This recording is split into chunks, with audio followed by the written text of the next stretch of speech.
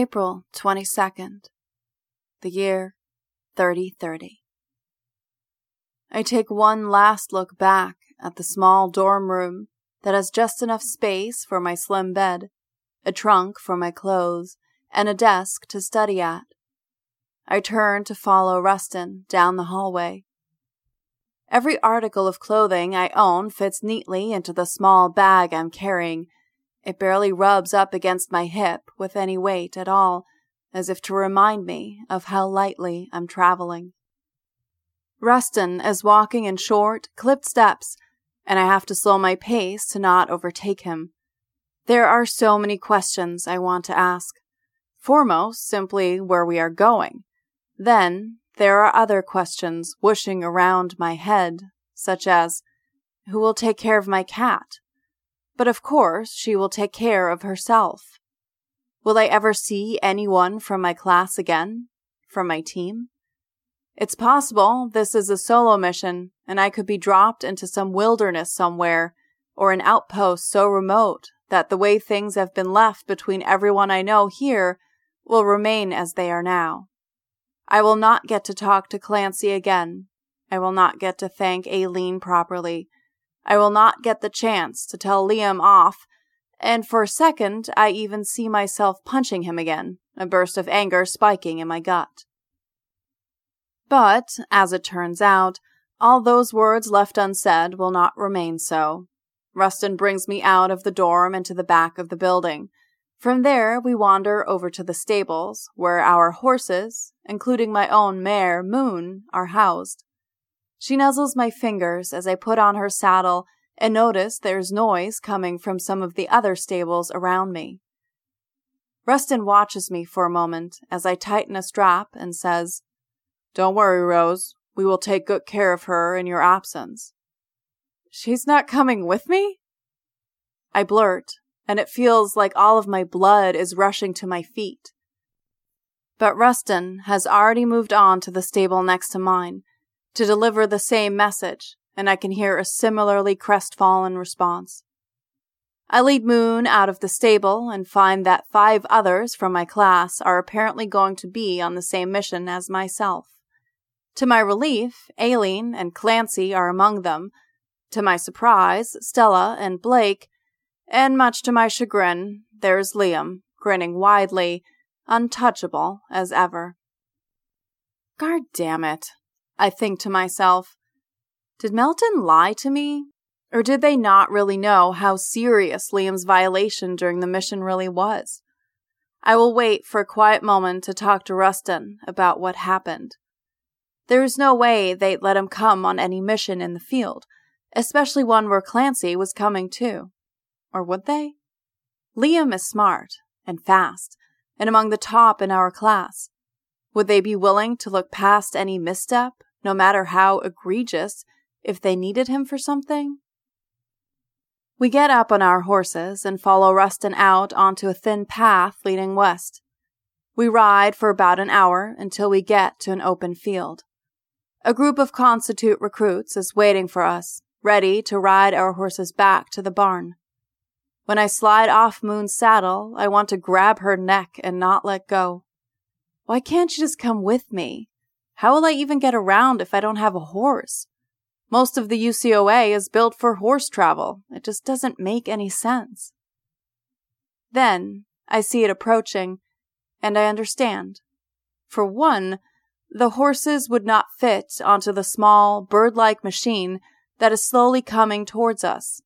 Its wings are spread wide, unmoving, like the dead thing that it is. Dipping in and out of the clouds, it slowly comes closer and closer to the ground, until it roars down onto the gray strip of hard land on the other side of the field and comes to a stop.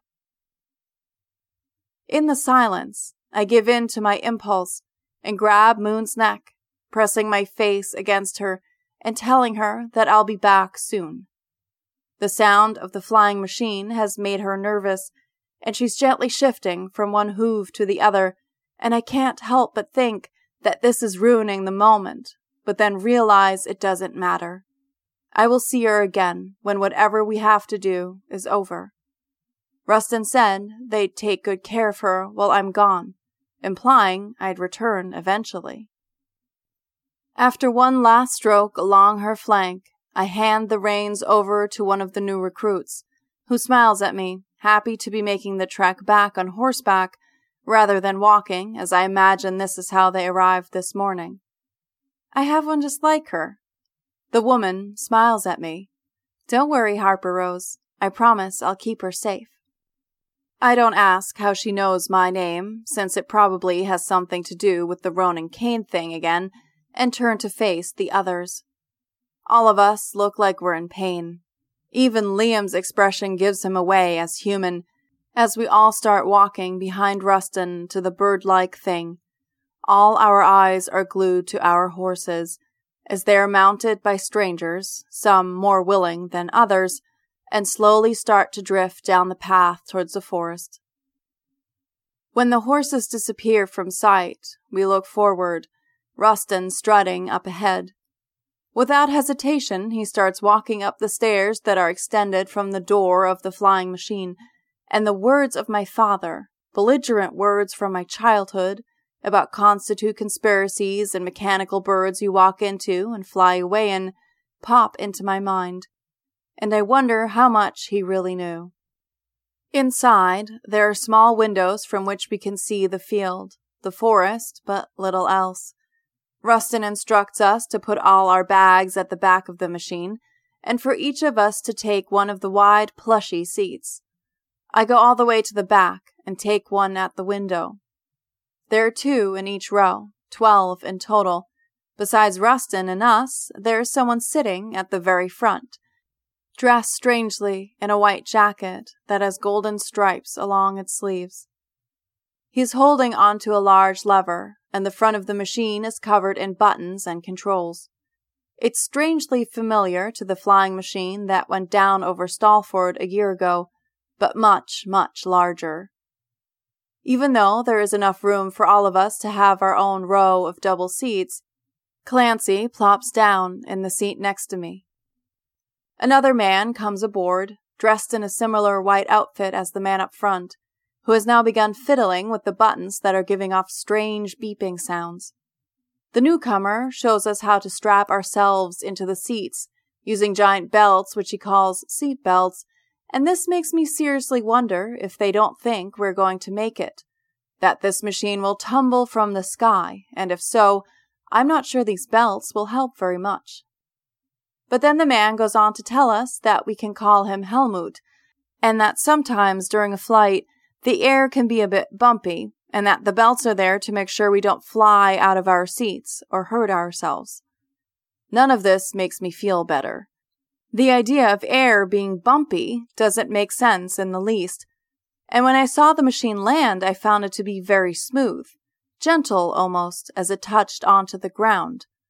But I don't want to look like I'm not ready for this mission, and so I just smile at Clancy, and he smiles back at me, both of us in grim determination to be okay with whatever comes our way. Then Helmut smiles at us and tells us there are snacks available during the flight.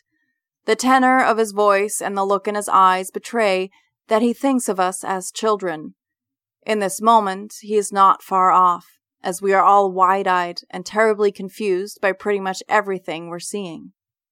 "Now we're going to take off," Helmut announces, and takes a seat beside the man at the front. The man at the big lever turns around and waves at us. His palm is shiny and foreign, like he is part of the machine itself, and my mouth drops open. What have I gotten myself into? The flying bird, or aeroplane as Rustin explains it's called, as we start moving, makes a big turn, and instead of simply flying straight up into the air, bumps along the long gray strip of hard land at higher and higher speeds. What is happening? I hiss at Clancy under my breath. Harper, I have no idea. When I look over at him, he's clutching his seat belt around the buckle as if to make sure it's securely tightened. The haunted look from the other day has once again descended across his face, and without thinking, I grab a hold of his wrist. "It's okay, Clancy," I tell him. I mean, look at Rustin. He's reading. I almost laugh at this, and Clancy turns to watch our teacher 2 rows away as he turns a page of what appears to be some sort of manual. And if Rustin doesn't seem afraid, then we don't have to be either. I loosen the grip around Clancy's wrist, as if to signal this to mean that we can relax. But Clancy, though his mouth is formed into a brave smile, retains the haunted look in his eyes and pulls his hand up just enough so that I am forced to let go of his wrist, and his fingers clasp around mine.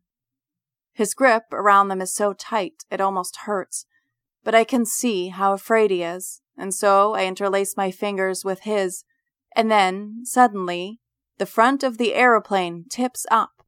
The rumbling beneath us stops, and we are lifting up into the sky. Despite myself, I can't help it, and a joyful giggle begins to bubble up through my throat. Flying through the sky is a wonderful feeling, like a wild horse race where you're still just barely on the side of in control. My giggle appears to be contagious, because soon Clancy too is giggling, and his laughter enforces mine, and soon we are both shaking with it, unable to stop. After a while, Rustin turns to us and gives us a stern look.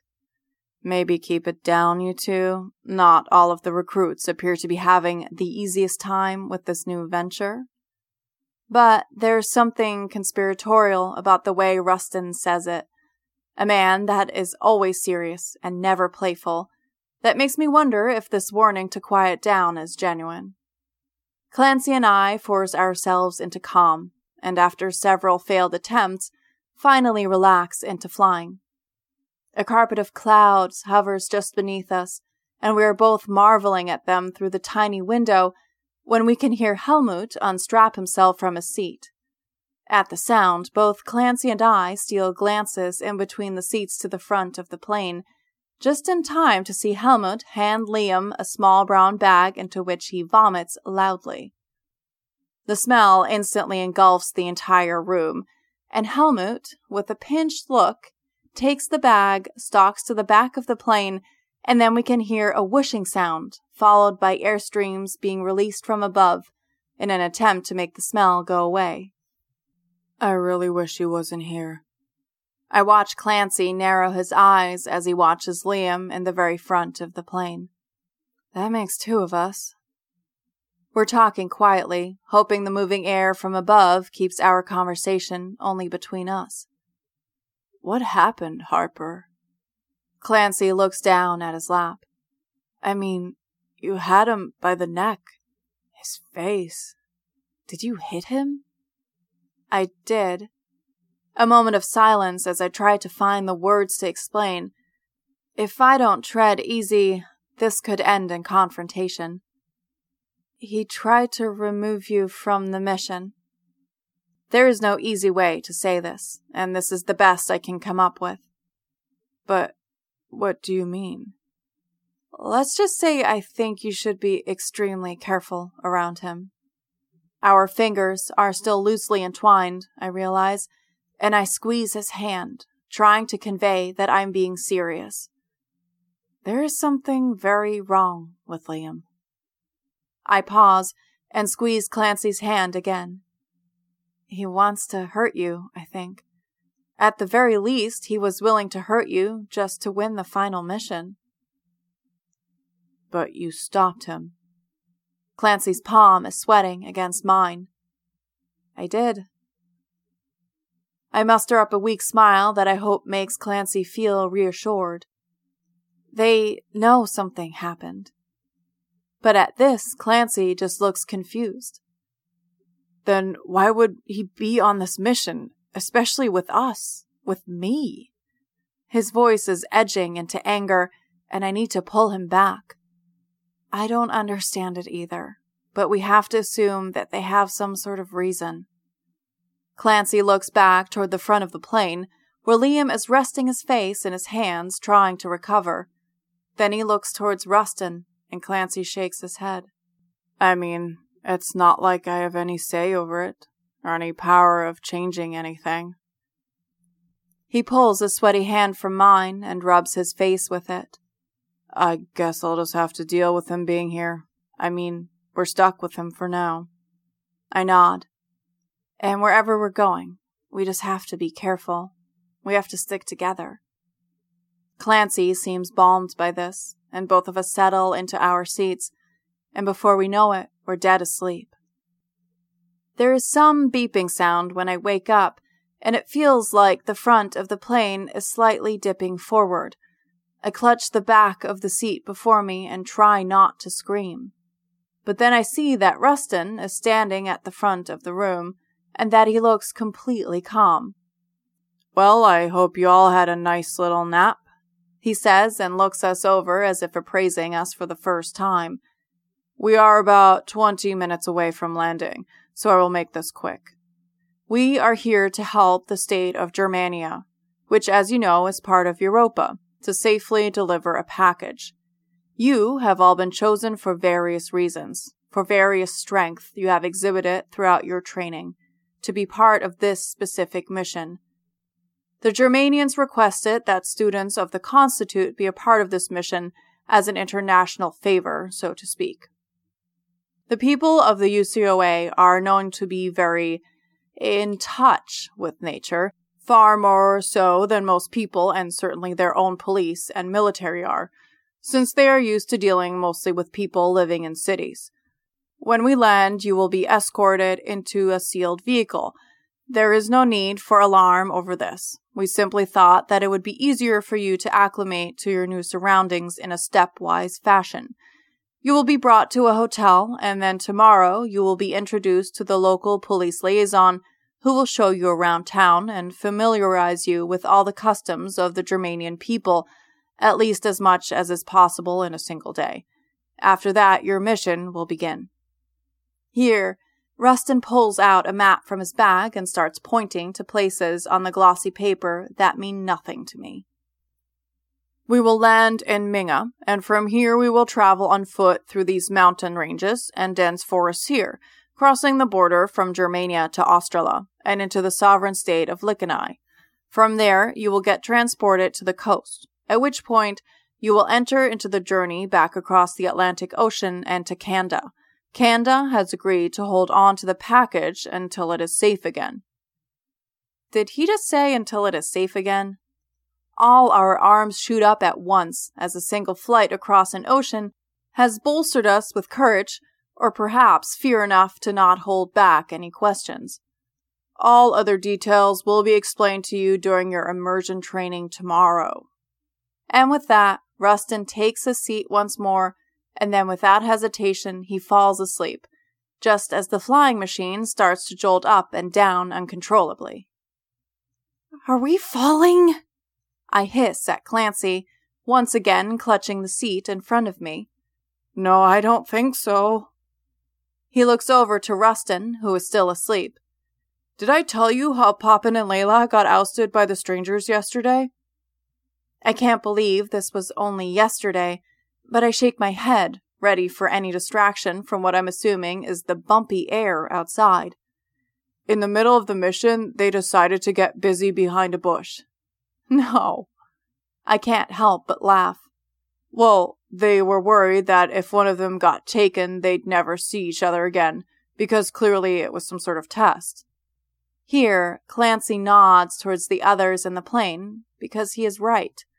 As far as I can tell, everyone except for Blake made it through yesterday's strange experiment. So then, one of those strangers starts screaming Hyacinth at Poppin, and Layla, mind you, they're both trying to get back into their jumpsuits at this point, starts yelling Hyacinth back at the stranger, thinking that maybe she can counteract it. I grunt in laughter. Layla would do that. Needless to say, they were both taken away by the guards. Clancy pulls his mouth into a grimace. Do you think we'll ever see them again? I shrug. I hope so, but I trail off. Poppin saw how Trellin got busted. Clancy mumbles quietly. Oh yeah? Apparently she tried to talk to Liam because she was so scared, but he more or less ran away from her and hid in a big group. Poppin knew it was him, but for the strangers it was too hard to tell him apart from some of the other men, to risk hyacinthing the wrong guy. Why am I not surprised? Gara, she was terrified. Clancy says quietly, and neither of us feels awkward when he says this. Up here I somehow actually feel like Gara is closer, and the idea of this warms me and layers courage onto me. There's something between Clancy and myself, and it's hard to explain as we sit next to each other, quietly enduring the loud, rattling sounds of the plane while being thrown up in our seats as far as the belt allows for it. I can almost sense Clancy's romantic feelings receding away from me and something else taking their place. I saved his life. He knows that now, and on such uneven footing, no romance can stand strongly. He forever owes me now, or at least until he gets the chance to save my life in return. He would always feel like he has to be good to me, or better than I to him, and this would accumulate in an exhausting quest to please me until it fell apart amidst that exhaustion. And so this other thing that sprouts between us is one rooted in a sense of shared determination, and a willingness to blindly defend one another. We will keep each other safe, and maybe, one day, if Clancy does get the chance to save my life, we will once again be on even ground. Until then, we will both be watching Liam and anyone else that may want to harm us closely. When we land, our procession stalls by the gate as Liam once again becomes sick and has to sit down to recover. This gives us a chance to take in our surroundings, something I'm not sure Rustin planned for, as he nervously keeps asking Liam if he's feeling any better yet and is ready to get going. The room we were herded into is large, with impossibly tall ceilings. We can hear other aeroplanes roaring through the sky outside, though we can't see them, as night has somehow already fallen in this place. I wonder how long we were asleep, and try to feel in my body if I've really been asleep for 12 hours before arriving here. Finally, Liam is ready to walk, and, letting him go first, we slowly make our way along a long hallway and are shuttled directly into a big room with wheels. It's kind of like the aeroplane, and we all take our seats.